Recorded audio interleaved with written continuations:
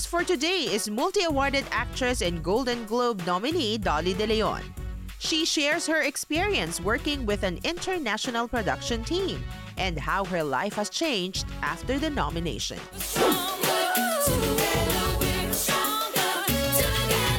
Hi Dolly, welcome to Stronger Together, the GMA Pinoy TV podcast. Hi, Tony! So nice to be here. Congratulations po for your Golden Globes Best Supporting Actress nomination for your role in Triangle of Sadness and for the film winning the 2022 Cannes Film Festival's Palme d'Or. Thank you so much, Tony. Thank you. And Miss Dolly, you just had a celebration with the Filipino community after the awarding, and they called it Evening of Gladness. How was it meeting fellow Pinoys in LA? Ay, sobrang sarap. Grabe sila dito. Yung pagmamahal nila talagang ibang level. I felt the love from each and every person that I met, and it was a house full of talented people. So it was such an honor to spend so much time with them. What were you doing and where were you when you found out that you were nominated? I was actually at a restaurant having dinner, and kasama ko doon yung yung designer ko for last year nung nag-States ako. Tapos I found out through him dahil nag-text sa kanya yung taga Hollywood Foreign Press para sabihin nga na ako. Tapos parang tanga lang ako doon, tumatalon-talon akong parang bata. Tapos mamaya-maya biglang ayan na, lumuluha na ako. Umiiyak na ako. So, kakaiba. Nag-order sila ng champagne, tapos uminom kami ng konti, mga tigi-isang baso, ganyan. Iba yung feeling, grabe. Napaka-overwhelming talaga. How did you get the role? Nag-audition ako. Ang ka-eksena ko doon yung casting director, 2018 yun. 2019, naka-Skype ko yung director, si Ruben Östlund. Tapos, nalaman ko lang recently, sinabi niya sa akin na akin na pala yung role, pero hindi lang kami nagkaintindihan. So, nalaman ko lang talaga formally, mga after a few weeks later, nakatanggap ako ng email na yun nga, ako na. Tapos, nag-shoot kami, naghintay pa ako ng 2 taon bago kami nag-shoot. 2020 kami nag-shoot. Kasagsagan ng pandemya noon. Yun, and then so it was really a long wait until this moment. Siguro 4 years na nang hintay namin lahat. Pero when you were auditioning for the part, did you have an idea how big it's going to be? I didn't really know na magiging ganito siya kalaki, pero I did have an idea na it was going to be a big deal. Kasi unang-una sa lahat, it's Ruben Östlund talaga. So, nanalo na siya ng Palme d'Or before this eh. So, alam ko na auteur siya. Kumbaga, he's a reputable director. So, I already knew. Reading the script, alam ko na pivotal talaga yung character na Abigail na ginampanan natin. So, doon pa lang alam ko na medyo big deal siya. Alam ko rin na magka-Cannes dahil yun talaga ang kalakaran ni Ruben Östlund ever since. Kailangan ang premiere niya laging Cannes. Para sa kanya, Cannes is the most prestigious film festival. Kailangan doon niya muna ipalabas yun. So, I knew that. Pero hindi ko akalain na aabot sa level na aabot sa Amerika, aabot sa ganito. Ang akala ko lang na mapapanood ng mga kababayan natin dyan sa Pilipinas, mapapakita ko siguro kung ano talaga yung kaya kong i-offer. Yung sa ganang scope lang, pero hindi yung ganitong kalaki na umapak ako ba naman doon sa Golden Globes? Akalain mo yun? So, nakakagulat. How was it working with an international production team for this project? Very, very, very different. First of all, yung pre-prod pa lang matindi na. Pinag-uusapan na namin yung look, pinag-uusapan na namin yung draft ng script. Maraming draft eh. Parang by the time na nag-film kami, naka-draft 76 na ata kami, parang ganung level. Tapos pagdating ko dun sa Sweden para mag-shoot, hindi kami nag-shoot agad. May look test muna. Kasi sa Pilipinas, hindi ko naman na-experience yung dati, yung may look test. Basta darating na lang ako sa set. Dala ko pa yung sarili kong costume. Mga ganyan, dala ko yung sarili kong damit. Dito hindi, lahat provided. Pati underwear, provided nila lahat. Grabe, sobra. Tapos, yung pre-planning talaga nandun kompleto. Yun nga, may look test, may makeup test, costume look, ganyan. And then, pagdating doon, may rehearsal muna bago mag-film the next day. So every day nagre-rehearse kami para dun sa eksenang gagawin the next day, na matinding rehearsal talaga. Hinihimay namin yung script kasama yung director. Tapos on time lagi. Pag sinabing grind gantong oras, yun ang oras ng grind. Pag sinabing gantong oras matatapos, ganitong oras matatapos. Hindi kami lumalampas ng 14 hours. Hindi talaga nangyayari yun. Tapos ang ginagawa nila, lahat ng mga night scenes, sinushoot talaga nila sa gabi. So ang tawag doon late call. So late kami kinocall, matatapos kami umaga. Pero the whole day, the next day, nakakapahinga kami. Well, obviously, yung pagkain, free-flowing, the whole day, may food lang doon. Anytime, pwede ka lang kumuha ng anything. May lamesa na punong-puno ng pagkain, pati yung kape, mahilig na mahilig ako sa kape. So, barista levels yung ko doon. Yung filming process, talagang everything is planned. Kasi may tinatawag na call sheet, no? Yung call sheet, ang laman nun, yung kung ano yung mga gagawin na eksena. Pag nakakatanggap kami ng call sheet doon, pati yung framing ng bawat eksena nandun. May picture kung paano yung framing. So, may idea ka na talaga kung paano nila i-film yung eksena. So, napaplano mo ng mabuti yung araw mo. Prepared, no? Before you shoot, as in, nandoon talaga na alam mo rin, and even ikaw as an actor, alam mo na what to expect or what will be expected from you. Yeah, walang bulagaan. Walang bulagaan talagang, wala kang excuse. Kung mag-fail ka, may problema na sa'yo. Kasi fully prepared ang production eh. Tsaka, ang pinakamalaking difference is, sa film set sa Pilipinas, ang halatang-halata yung hierarchy ng position. Like, may producer, director, tapos nandyan yung crew, tapos pababa ng pababa yung levels. Doon hindi, pantay-pantay lahat. Of course, yung director, siya yung kapitan, siya yung nasusunod, pero nagre-refer din siya sa buong crew. Lahat ng input ng lahat ng tao, kinoconsider niya, nakikipag-collaborate siya sa bawat isang tao, ultimo gaffer, nire-respeto at tinatrato na peers kayong lahat, peers. Walang utusan, walang alalay, wala, pantay-pantay lahat. So lahat kayo hands-on sa project? Lahat hands-on. So may ownership ka talaga ng project. Mararamdaman mo talaga na sa'yo yun kasi they really make you feel that dahil pati yung collaboration ng gagaling sa aming lahat hindi lang sa iisang tao, which is usually the director. So you did have a say in terms of how you're going to do your role? Or how you're gonna attack a certain scene. Right. And yung director namin, siya mismo yung magtatanong sa aming lahat kung what do you think? Would you say this? Would this happen? Tapos pwede naming sabihin na, no, I don't think I would say that. I'm not comfortable with that line, yung mga ganon. So, very open siya sa ganon. In fact, may isang eksena na parang hindi ko masyadong ma-reconcile yung kung paano siya gagawin. So, nag-request pa ako sa kanya ng meeting na tinanong ko siya, sabi ko, I'm not comfortable doing this scene this way. Can we do it differently this way? And sabi niya, okay, yeah. Ganun siya. So, sarap. Ang sarap niya katrabaho. Talagang feeling mo, you have a stake at the whole project as well na you're not just there to take orders. You're there in a partnership. How was it working with your other co-actors? Sarap! We were a family there. We were all friends. Until now, we're still very close. Kasi kumbaga, nasa isang isla kami ng ilang linggo, halos 2 buwan kami nandun. So, lagi kami magkasama at lagi kaming nag-uusap tungkol sa passion namin. Alam niya, tungkol sa trabaho natin, ganyan-ganyan. So, and always talking about the scene, kung ano sa tingin namin yung pinaka-okay para gawin sa eksena. So yeah, we had a lot of time to really know each other and, build a relationship and build a bond that is very strong. Let's talk a little bit about your role, Miss Dali, no? How can you relate to your character, Abigail? Meron siyang courage at meron siyang tapang, lakas ng loob na hindi ko ever ma-imagine na kaya kong ma-achieve kung nandun ako sa ganung klaseng sitwasyon. And yun ang fun part about being an actor. You get to play parts that, you can only dream to be like. So, matapang siya, resilient, at saka meron siyang initiative.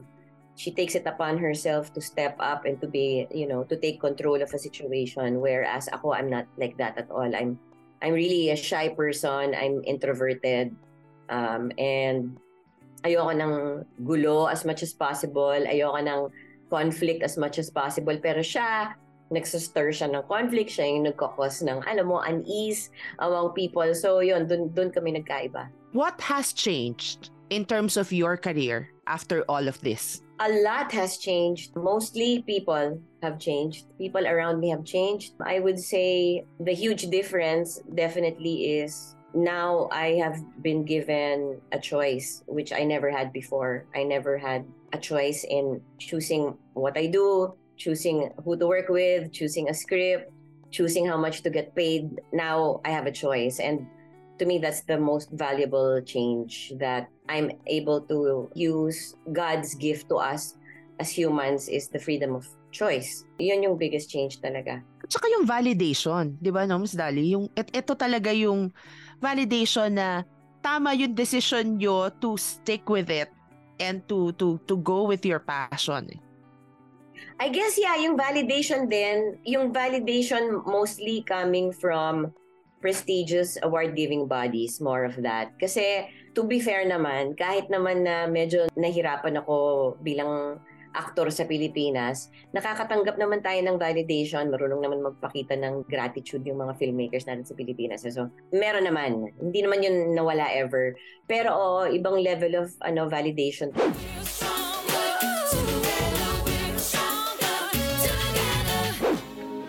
Kapuso, subscribe to GMA Pinoy TV and feel closer to home with our all-time favorite shows. Itbulaga, Bubble Gang, 24 Oras, and Kapuso Mo Jessica Soho. You can also enjoy award-winning news programs, documentaries, lifestyle shows, and many more on GMA Live TV and GMA News TV. GMA channels are available in the U.S. through various pay TV providers. To know more, visit gmapinoytv.com/subscribe or follow us at GMA Pinoy TV on social media. The past 2 years have been the time we spent making, baking, planting, renovating, laughing, adding, and trying. But no matter what life throws at us, there will always be something to lift our spirits and give us sparks of hope. We invite you to tell us your stories with shots and snippets of the things that helped you survive this pandemic. Send your snapshots and stories to PinoyInbox@gmanetwork.com and we'll feature them on our newest inspirational segment, Pockets of Hope, on GMA Pinoy TV.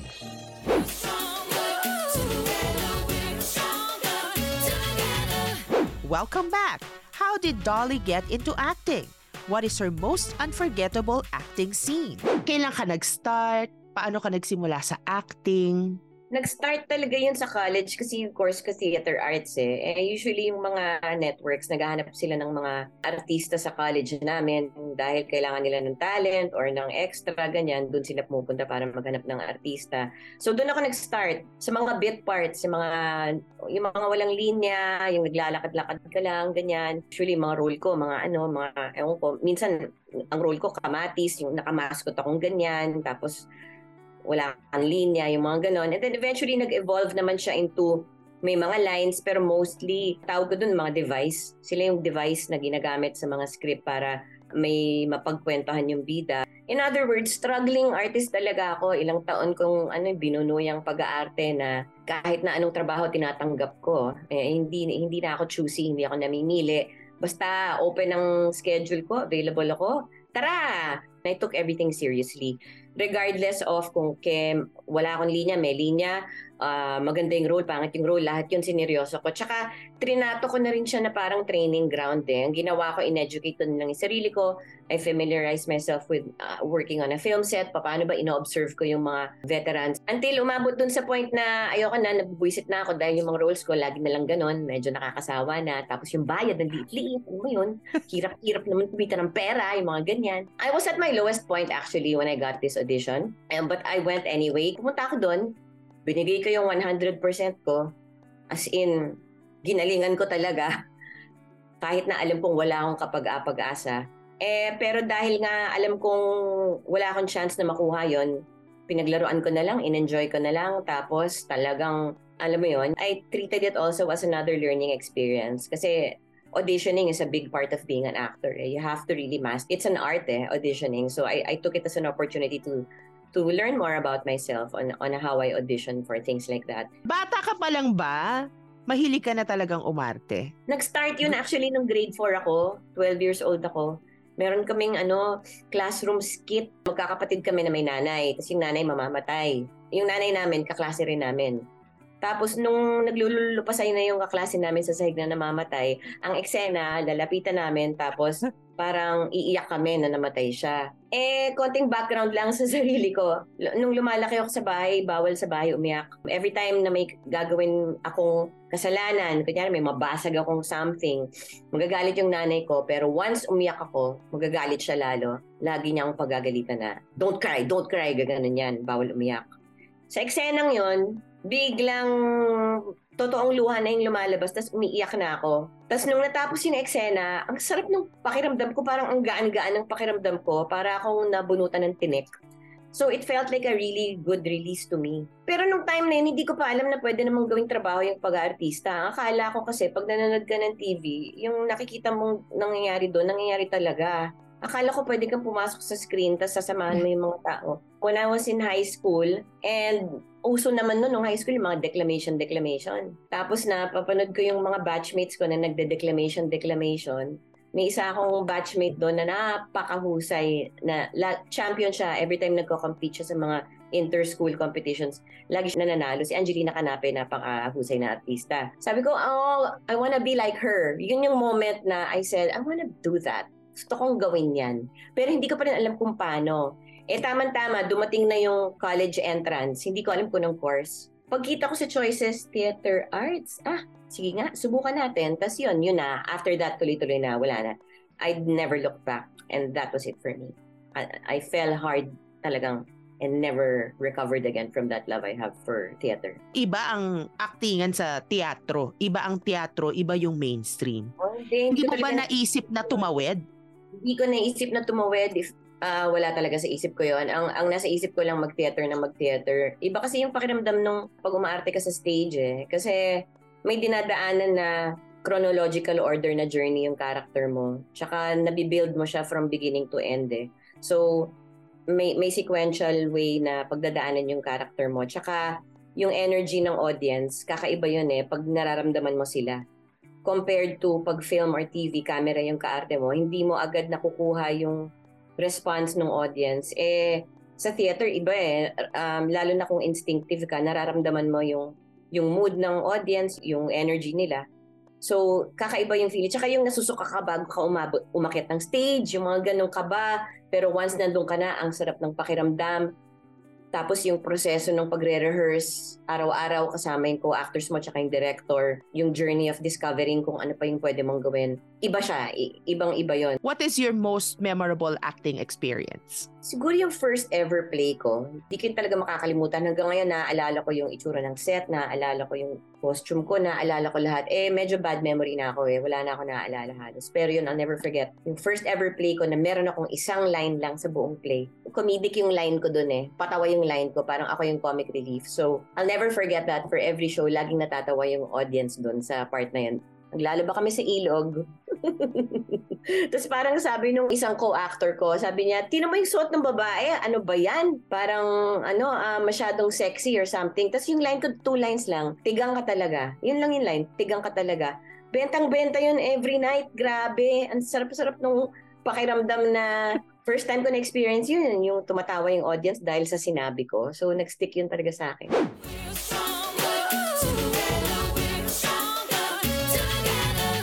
GMA Pinoy TV Stronger Together music is now available worldwide. Streaming on Spotify, Apple Music, YouTube Music, and other digital platforms. You can now use the Stronger Together stickers in your group chats, messages, and stories. Just search Stronger Together on Viber, Telegram, and Instagram stories. For more details, visit GMA Pinoy TV social media accounts. Download now, Kapuso!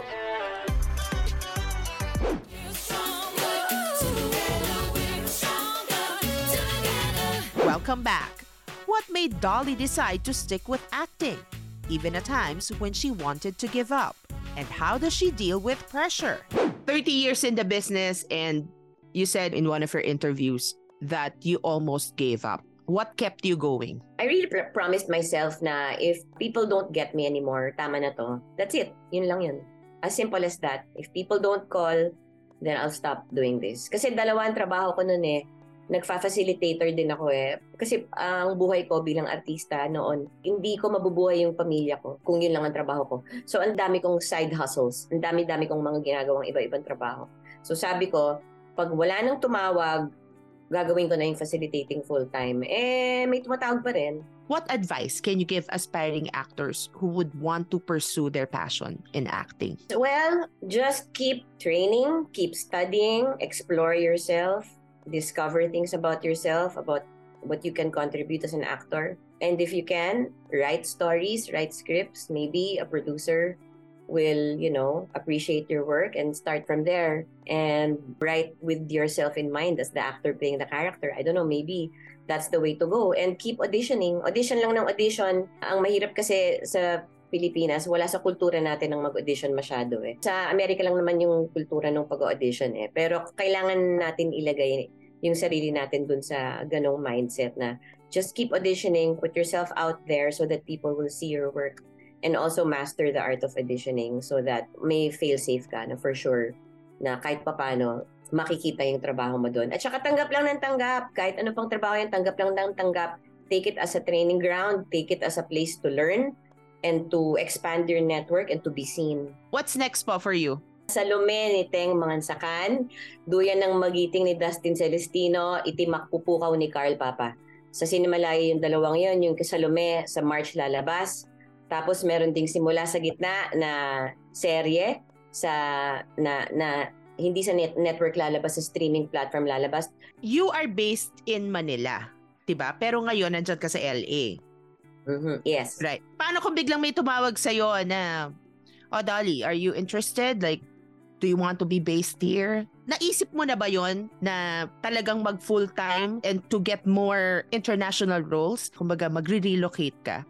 Has it ever crossed your mind? Pinag-usapan na namin yan, and ang sinabi ko lang, what's important to me is if I'm going to work here, masama ko yung bunso ko. Kasi my youngest is 10 years old eh. Last year when I was gone for 2 months, pagbalik ko, tumangkad siya, iba na magsalita, iba na yung utak. Nalungkot ako talaga na parang na-miss ko yung 2 months of her life. So ang sabi ko lang sa kanila, as long as I can bring my daughter, homeschool siya, sasama siya sa akin sa set, nandun siya sa green room habang naghihintay habang nagtrabaho ko. That's really what I want. But as far as relocating, I still would like to go back and forth home to the Philippines, keep a home there. If I were to relocate, I would like to relocate somewhere in Europe. Yun ang gusto ko talaga. Kasi I like to live by the countryside, yung alam mo yun, tapos gusto ko magtanim ng gulay, yung ganung life. Tapos to live a quiet life. Ayoko nang tumira sa city. For now, Tony, relocating, it's not a goal. Maybe eventually someday, who knows, baka magbago isip ng hangin. But now, I would still like to travel back and forth home to the Philippines and back here. And if I'll work here, isasama ko yung bunso ko. Para naman ma-enjoy ko yung yung company niya habang lumalaki siya at dinidiscover niya yung mundo. How many kids do you have po? I have 4. The 3 are matatanda na, 26, 23, and 22. So, yung bunso ko 10 years old and siya yung kailangan bantayan pa eh. Gusto ko katabi ko siya. What's their initial reaction when they found out or when you told them that I'm nominated? Pinagtatawanan lang ako ng mga yan. As in, sobrang... Nasa consciousness ba nila na, yung mommy namin, Golden Globe nominee, may mga ganun ba? Or hindi? Wala sa consciousness nila kasi pag may mga nangyayaring mga maliliit na bagay, napapaano sila, ha? Totoo ba to? Alam mo na, yung mga ganun, parang, ha? Totoo ba to, ma? Ano ba ang nangyayari?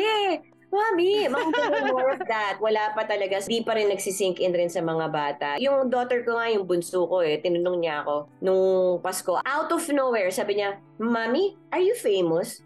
Sabi ko talaga, why? Sabi ko ganun. So, hindi nagsisink in. Wala. As in, hindi talaga. Do you feel pressured in a way? Tony, that's a very good question because I've been asked that question before and my answer was very different before. From May, which is when the film premiered in Cannes, up to November of last year, grabe yung pressure. Kasi nga, I felt like all eyes were on me and parang I felt like I had a responsibility to make everyone happy or something.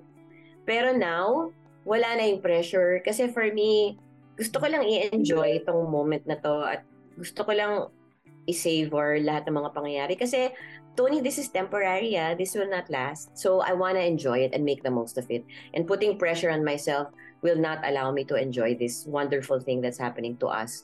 So, yeah, wala na. Wala na ako dun sa pressure. Wala na. In-enjoy ko na lang. What you did, what you have achieved, hindi na talaga yun mabubura and permanent na yun. Ikaw na yung magiging icon ngayon ng mga young actors and actresses. Miss Dali. I guess yun, may konting pressure doon, di ba? Na parang naging role model ako, Eme. Kaya ang ginagawa ko, nagpapakatotoo ako, I talk like this. That's the reality. I'm a human being. Please don't idealize me. There's nothing ideal about me. I'm a very flawed person. So doon pa lang, I'm very out in the open about that. So that's why the pressure is off na. What lesson have you learned from your personal story? I've learned not to take myself too seriously. Yun lang yun. Ganun lang kasimple. Just not take myself too seriously. Masyado kasi akong intense dati. Yung parang maliit na bagay, inaano ko, binibig deal ko. Lahat nirereklamo ko. Parang lahat na lang. Ngayon, inisip ko, pagtawanan na lang natin lahat ng mga nangyayari. Don't take myself too seriously. That's not to say na don't take the problem seriously. Of course, you have to. But myself, learn to, just laugh. Keep fighting the good fight. Keep studying, keep learning, and keep reaching for that dream. And it will happen as long as you work hard, you believe in yourself, and put kindness first and work with love all the time. Thank you, Miss Dali. Congratulations again. And we are so proud of you. Thank you, Tony. Thank you so much. Stronger Together, the GMA Pinoy TV podcast, is an original production of GMA International. This episode is produced by Gerald Vista and edited by Anton Taguidon.